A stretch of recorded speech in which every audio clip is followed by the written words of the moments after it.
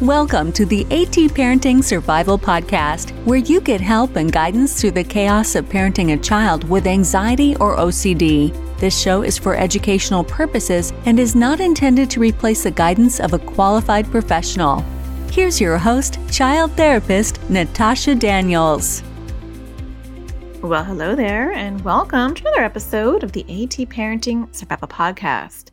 I hope you are doing well, getting on with the new year. That always can be a bit of a hard shift for our kids after the holidays, going back to school, getting back into their routine. I know it was a little rough for us after being able to sleep in and not have any anxiety or expectations. So, we all transition. But today I want to talk to you about issues that like to partner with anxiety or OCD. So these are things that tend to show up. There is a high comorbid rate for these things to hang out and be a side dish to anxiety or OCD. It could be a main dish too. And anxiety and OCD could be the side dish. But these things like to hang out and partner together. And I want to talk to you about these things, not because I want to overwhelm you. In fact, it's the opposite. I don't want you to think, oh my gosh, okay, I'm already struggling with anxiety and OCD. And now she's going to tell me I have to worry about all these other things. No. Your child may have all these things already, but you might be clumping them together with anxiety or OCD. And there's a problem with that because how we handle the things I'm going to be talking about are actually different than how we handle anxiety or OCD. And so I'm going to try to make you a leaner, meaner machine. I'm going to try to make you more effective with your child by helping you parse through what is anxiety and OCD, what are these issues, how do you address these issues a little bit differently. Even though your child has a high probability of having both, you're going to handle them differently. Okay, that makes sense? All right. And some of this you might already know, but it's good to look at it through this lens. But before I get started, I do want to let you know that this podcast episode is sponsored by NoCD. NoCD offers affordable, effective, convenient therapy available in the US and outside of the US. And you can schedule a free 15-minute consultation to see if NoCD is even a right fit for you. Go to treatmyocd.com. That is treatmyocd.com. A lot of people struggle finding a provider, and I would say, have you tried Treat My OCD? Because they have new providers all the time. So even if you've called them before, swing around, call them again, because things are constantly changing. Okay, let me talk to you about these issues. So first of all, this is not going to be an exhaustive list. So don't contact me and say, Natasha, you forgot this, or you forgot that, or why didn't you mention this? It's not going to be exhaustive. I just want to highlight the big ones. There are a lot of disorders that are comorbid conditions to anxiety or OCD, including ASD, autism, including ADHD, and other mood-related issues and disorders. But those aren't the ones I'm going to talk about. I'm going to talk about the ones that are, and this is not like research-based, but these are the ones that almost always show up in my practice time and time again. And in fact, the reason why I'm doing this episode, I woke up this morning and I'm like, this is going to sound like I don't really organize my podcast, but hey, this is reality. I woke up this morning. I'm still, by the way, in my pajamas. They're nice pajamas, so you may not even notice they're my pajamas, but luckily you can't see me. And I was like, what should I talk about today? That's how I do. You get these podcasters who are like batching their episodes, and they've got like 10 episodes scheduled, for like the next 3 months. That's not how I work. And I am actually a really organized person, but I like to be relevant, and I like it to be something that I'm experiencing or something that I just thought about or something that someone in my audience just brought up.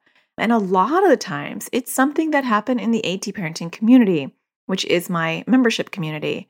And that's what this is about. So yesterday, Sunday, because I always record my podcast on Monday, giving you way too much of my backstory here. So we have monthly Zoom support group calls for AT parenting community members. And so we do that for the parents, but we also do calls for the kids. And it's once a month. And so we have one for the younger kids, and we have one for the teenagers. And it was really interesting this month. We had a huge group of them. And so what I found interesting is in both groups yesterday, they were talking about a lot of the things I'm going to discuss in this episode. They weren't talking about anxiety or OCD. They started to bring up these ancillary side dishes that they all seem to almost universally struggle with. I would say, who else struggles with this? And more than half the screen would pop up and their hands would all raise.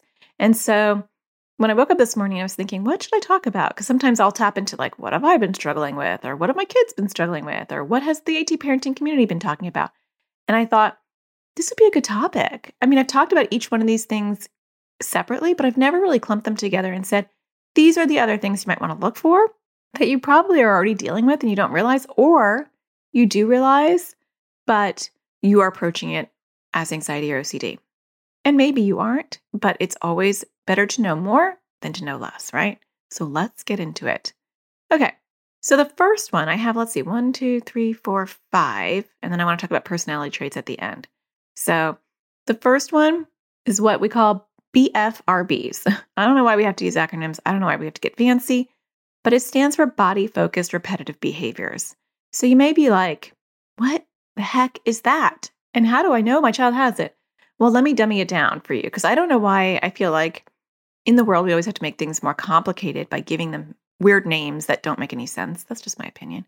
But it's about picking and pulling. And it doesn't have to be picking and pulling. It could be other things. I actually have BFRBs around excessively cracking my bones. And that's not normally considered a BFRB, but it's done so compulsively to the point where I can actually really hurt my joints and I still have a hard time stopping, that I'm putting it under that label myself. So it could be nail picking, it could be nail biting, it could be hair pulling, it can be skin picking, it could be picking other things. So that's the umbrella of BFRBs.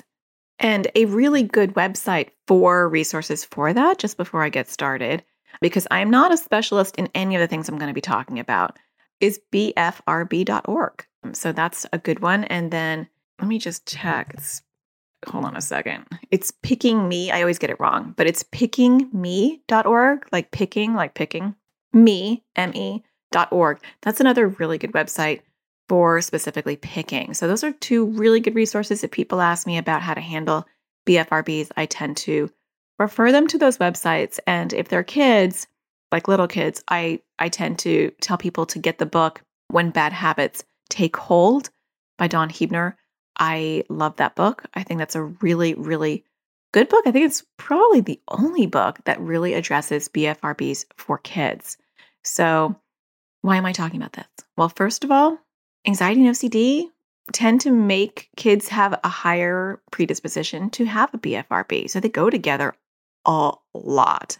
Secondly, we handle them differently, because the difference between a compulsion or anxiety is that it feels very pleasurable to do the BFRB. So I am definitely a picker. My oldest daughter had trichotillomania, which is, pulling.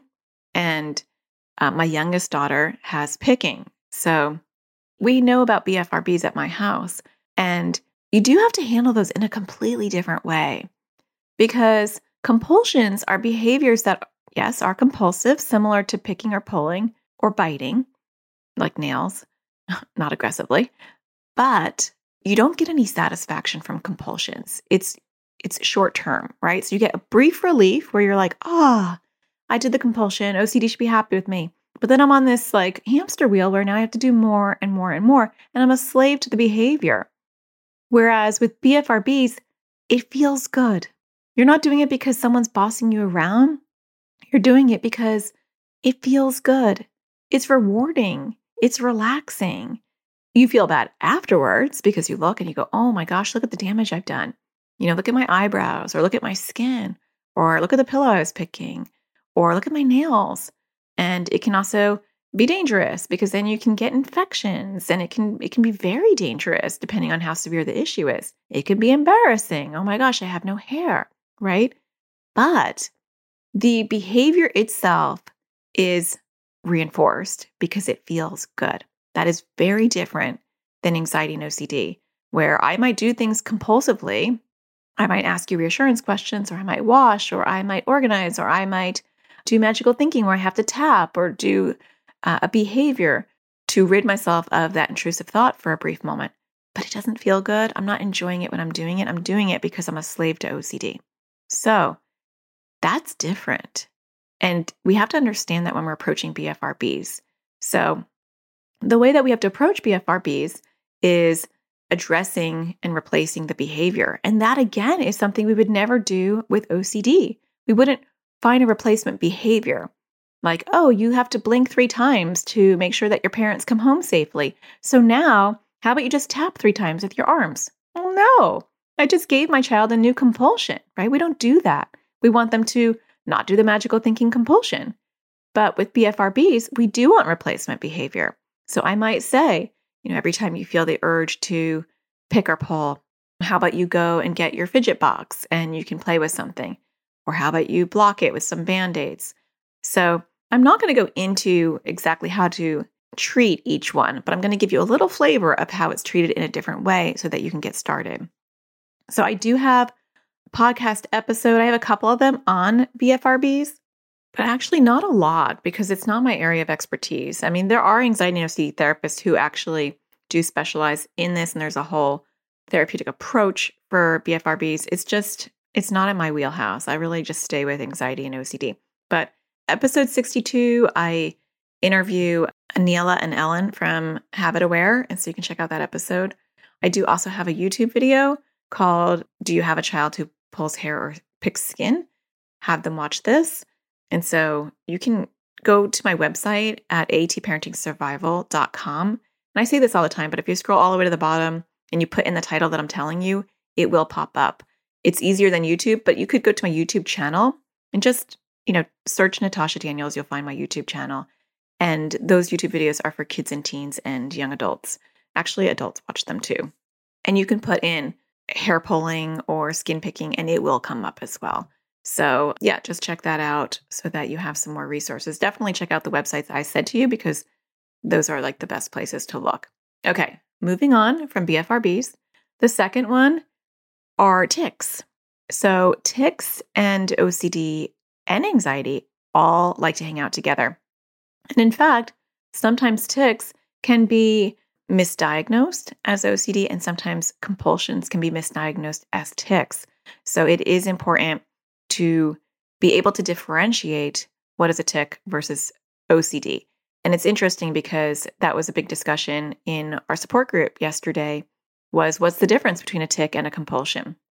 And they were answering it with each other, which I thought was amazing. It's just amazing to hear how educated these kids in my community are because their parents are educated. And so the kids, you can completely tell, even like the 5 and 6-year-olds are answering my questions with the skill of a therapist. They're giving each other advice that blows me away sometimes. But when it's very clear cut, because it's not always clear cut, a compulsion is something that I'm doing because I am trying to reduce the stress of my intrusive thought or feeling.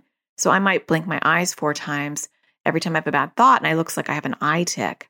So that's in its cleanest form. That's how that can be misconstrued as an eye tic. And I've had kids come in my practice where it did look like a tic, but then I would say, right before you do that, what are your thoughts, if any? And they'd say, well, I'm worried my mom's not going to come home safely. So if I blink 4 times, then she'll be home safely. And so it's really just a very basic compulsion. It just looks like a tic. Other times, people just have, their body is having an urge and it just happens almost automatically. And it would take a lot of brain power to actually try to physiologically control the tic from not happening. And that's a tic, right? And unfortunately, Tourette's, simple tics and transient tics and OCD really do like to hang out together. And so that is something to be aware of. And there is also something called Tourettic OCD, just to make things more complicated, where it is a feeling, an urge to do it, but they kind of merge together. So I do not have any resources on tics. I do have one podcast. No, I have one YouTube video and trying to help you differentiate between tics and compulsions, but it's pretty much what I just said here. So no need to watch that. But there are approaches that are there to address tics. There's CBIT, which is an approach, CBIT. There's HRT, habit reversal therapy, that or training. I hear it different ways. So I'm not sure which one it is, but there are therapeutic approaches that are very specific for tics. And so if your child is having tics, you look into that. And there are therapists that will work with them to help reduce those. But you do want to rule in or rule out whether it's OCD or not. Because when we treat a tic like it's a compulsion, that could put a lot of pressure on a child when it isn't a compulsion. And so if they have no control over it and people are doing ERP and they're trying to get them to delay and they're trying to get them to talk about it and process it, although you shouldn't do that anyway with compulsions, but it can be frustrating for a child who has just tics. So, and conversely, on the other side, you could be doing HRT or CBIT with a child who has tics and it's actually a compulsion and it's getting missed. And so it doesn't matter. And that's actually more harmful if you really think about it, because HRT it's replacing that behavior with a new behavior. And I'm not an HRT therapist. I don't specialize in these things. I'm just informing you. And so if you had a child who had a tic and we're trying to teach them a replacement behavior and it's actually a compulsion, then I'm just moving one compulsion into another compulsion. So it is good to understand and investigate further. Okay, moving on from there. Just trying to fill your cup with education today. We can't talk about tics without talking about PANDAS and PANS. So that's my third one. PANDAS and PANS definitely has anxiety and OCD as components of it. And, I do believe that inflammation and autoimmune issues is at the crux of a lot of OCD. I think that's just my personal opinion. I think research is just not there yet to really solidly say that there's a correlation across the board. But a lot of our kids get infections like strep infections or they have autoimmune issues. And one of their side dishes is anxiety and OCD, or just anxiety, like separation anxiety, or just OCD. But there are other elements that come with PANDAS and PANS, and tics are one of them, but not only. So a lot of times I'll see people in my online communities, someone will say, my child has OCD and they have tics, and people instantly say, then they have PANDAS and PANS. That makes me nervous because OCD and tics, they've hung out together for a very long time, and it doesn't necessarily mean that you have maybe PANDAS and PANS. Although I do feel like inflammation plays a role in probably a lot of it, if not all of it. But it's not that you can always treat that. There's not always something that you can do more than what you're already doing to treat the anxiety and OCD. Now, sometimes that's not true. Sometimes you can get into a medical regimen with PANDAS and PANS that really makes a difference. But sometimes you can't. So educate yourself about PANDAS and PANS. There are other red flags with PANDAS and PANS that are very unique to PANDAS and PANS. And so you want to go to a PANDAS and PANS specialist and really, vet them out, because there are a lot of people who are getting into this because it's a moneymaker. And that really hurts my heart because my son has PANS.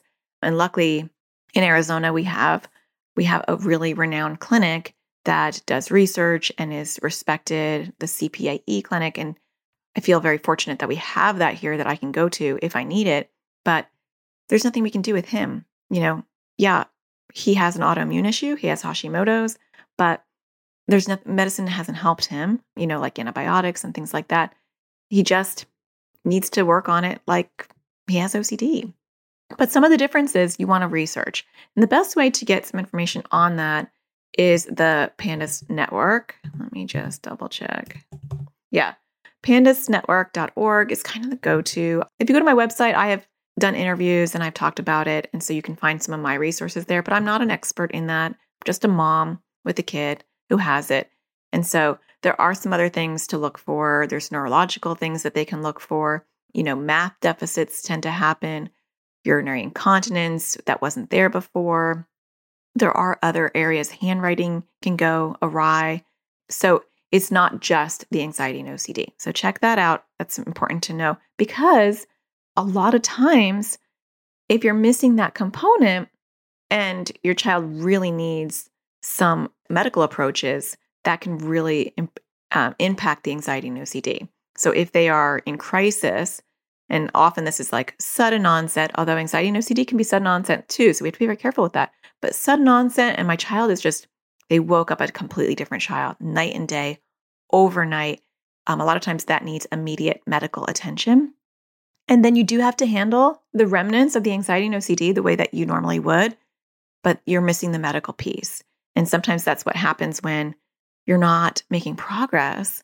It's because you're missing the medical piece. Not always. I just want to have that caveat because I think just like everything else, sometimes we can swing too far to the left or right. And not everybody has PANDAS and PANS, and not everybody's going to benefit from antibiotics. It's not true. But a lot of people who are in that sudden onset crisis mode really do benefit. And so we want to make sure that we're educated on that. So go to that website. They have like a little they have a symptom indicator. And it's really important. You have to be educated in these things so you know how to help your kids. Okay, moving on from there. Misophonia. This is one that I know near and dear to my heart. Actually, it's ironic because so far we're checking off all the boxes at my house except for tics. So that just shows you how prevalent a lot of these things are. So misophonia is, in a nutshell, it's like sound rage. A lot of people have called it sound rage, but it gets misunderstood a lot, and I feel like it gets mistreated a lot. So misophonia is actually when certain sounds hit your limbic system in a way that automatically triggers distress and rage. And so you can't rationalize yourself out of misophonia. And it's not all sound. So sometimes people get confused and they think, well, maybe they have sensory processing disorder. Stay tuned, that one's next. Or maybe they have autism, or maybe they just don't like loud sounds. No, misophonia isn't about how loud a sound is. It's not about being sensitive to sounds. It's about being annoyed and really like full of rage around very specific sounds, including things like chewing. Any mouth sound is often a trigger for someone with misophonia. There are other ones, but the mouth sounds like the chewing, the lip smacking, those are normally across the board one of the sounds that bother people with misophonia. Other ones can include, like teeth on a fork, scraping it. I have misophonia, so even just saying that makes me cringe. Water sounds, sometimes like the dropping of water, tapping sounds like the clicking of a keyboard or a game controller or someone's fingers. So that is a limbic system problem. And there's not enough research on misophonia. And the treatment options are pretty slim, and I'm hoping that will evolve over time. I do have some resources on misophonia. So just go to my website and go to the very bottom and type in misophonia. It's MISOPHONIA. I don't know why. That's another example of us having to get fancy when we can't just say, sound rage or limbic system sound rage. Doesn't that sound better? It makes sense. Then you know what it is. But yeah, you can type in misophonia, and then I have a couple of podcast episodes on it, some articles on it as well. Now, there is some controversy about how to treat this. There are a lot of OCD therapists, I don't want to say a lot, but there are many OCD therapists who are treating it with exposures. And I've started to see a little bit of research coming out about exposures being effective. For me and the people I have worked with in my office, I just don't see exposures working because it is a different part of the brain and it is triggering a different reaction. It's triggering rage. And knowing how that feels in my own body, it's something that you almost can't control. You just want to rip the head off of the person making the noise. It doesn't matter your relationship.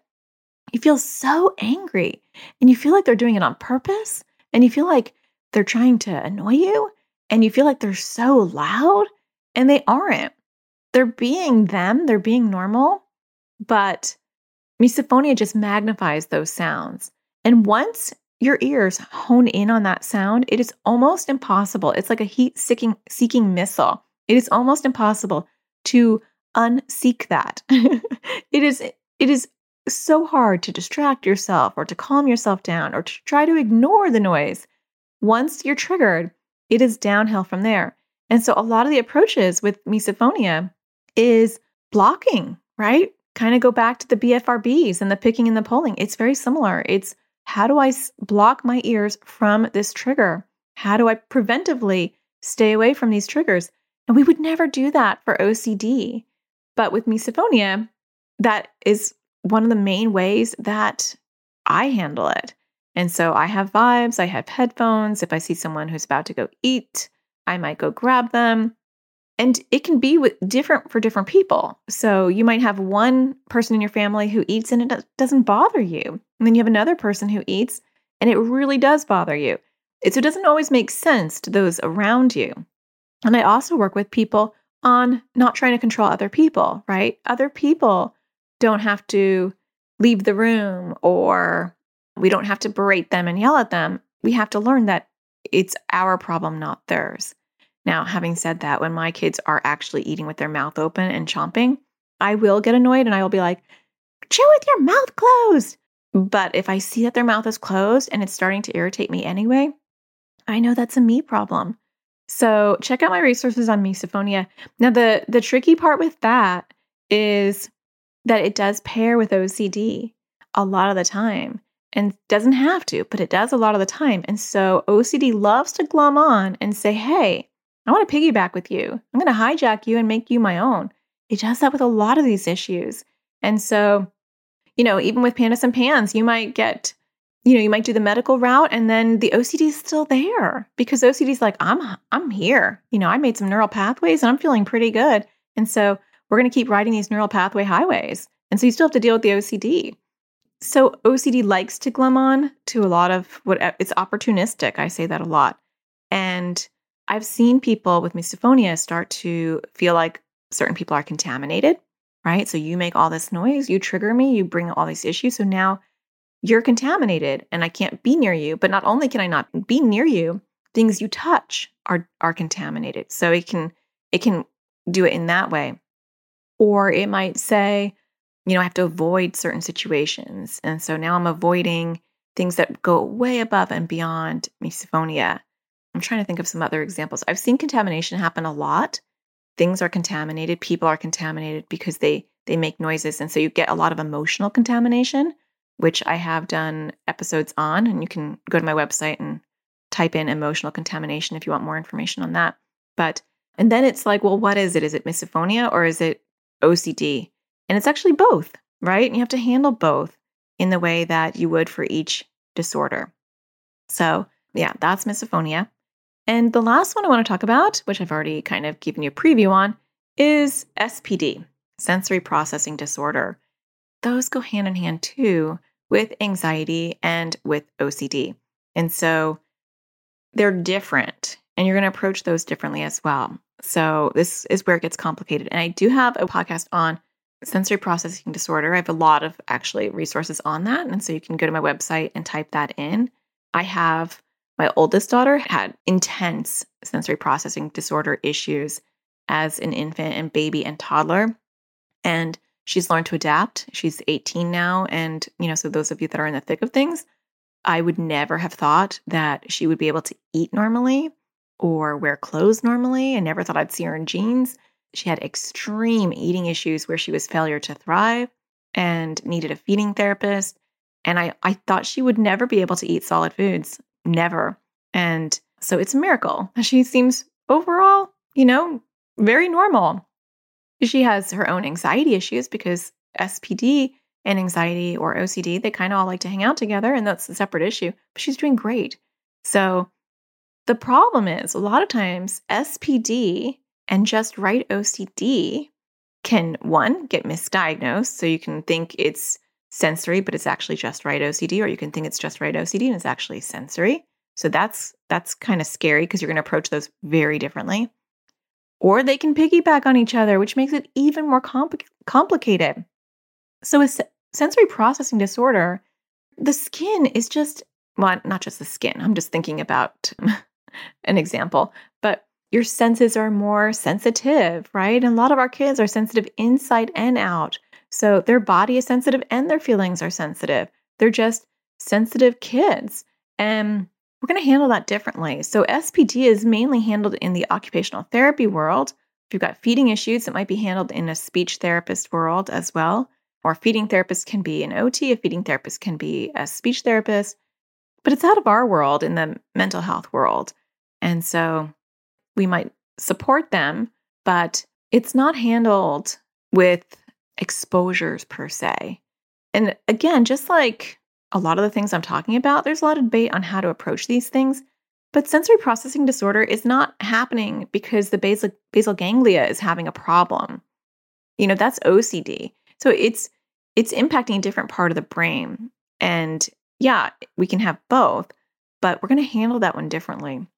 So with my daughter, who doesn't have just right OCD, she's got her own other anxiety issues, and she's got a little bit of something going on with her food stuff that I think teeters on OCD. But when it came to SPD, it was classic. She didn't like scratchy clothes. She didn't, it was too tight. She didn't like tags. She didn't like lumps or bumps or anything. Food was one of her number one big issues.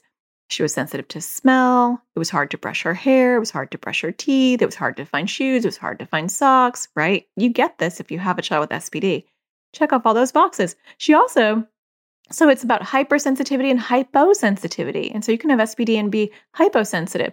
So she has no sense of her space, as far as like where she's moving and her body.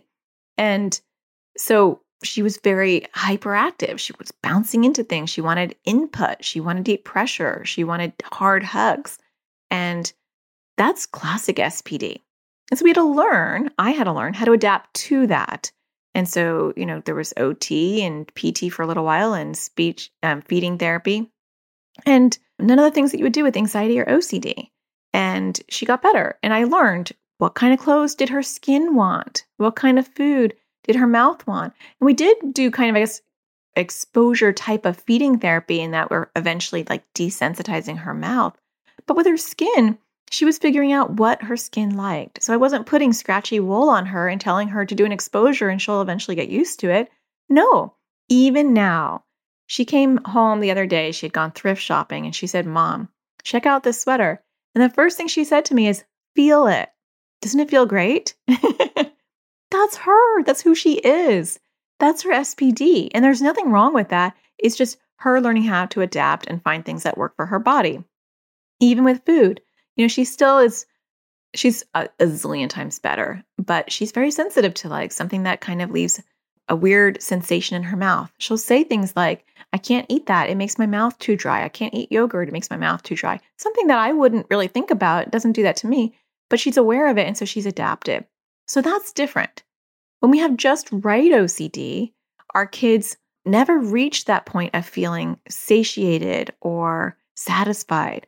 It's not like if I could just wear these type of pants or this type of fabric, my body feels better. Or if I can just eat this certain thing, I feel better. Just right OCD, it never feels just right. And so I might wear those fuzzy pants, but then, they start to feel a little bit too tight and then too loose. And then I want them even. I want the left side to match the right side. And then the next day they're great. But then the next day, like they're not okay again. And I have other areas besides just my clothes that need to be just right. And so they overlap because you can have both, and a lot of people do. But there is a difference because with just right OCD, if the child does an exposure and they eventually just sit with the discomfort, they learn to get over it. And you don't often see that with SPD if it's something that their skin is just never going to get over. So I know that's kind of muddy, and I can't really flesh this out further because really the whole premise of this episode is just to bring these ideas to you, bring your awareness to you so you can do some more research yourself. But watch the overlap between SPD and just right OCD and perfectionism, because those three, they like to hang out together, but they're also treated differently. Just be aware of that. Okay, the final thing I want to talk about. So we've talked about BFRBs, picking and pulling, tics, PANS, misophonia, sensory processing disorder. I thought it would be good to end on the side dishes that like to partner with anxiety or OCD that are actually good. Our kids have some superpowers, and there are personality attributes that tend to come with kids and people in general who have anxiety or OCD. Not always. It's not like every kid or every person's going to check off these boxes, but it is good to say these are the positive attributes. And find out which ones your child has and realize and help them realize that, the anxiety or the OCD is actually helping them have that beautiful personality trait, because we don't want them to think, my brain is dumb, or there's something wrong with me, or I'm broken. It's not, right? We want to, I kind of talk about it like being a diamond in the rough. Like we want to get off all the grim and the grime, and we want the diamond to shine underneath all that. And the positive personality traits, and I've done a YouTube video on this. I think it's called The Superpowers of Anxiety. You can search my channel, or you can go to my website. And then just recently I did a YouTube video, and this is very recent, so you'll see it at the top of my videos list, which it was called, I was just told I have OCD, now what? And in that video, I do talk about the superpowers of having OCD as well.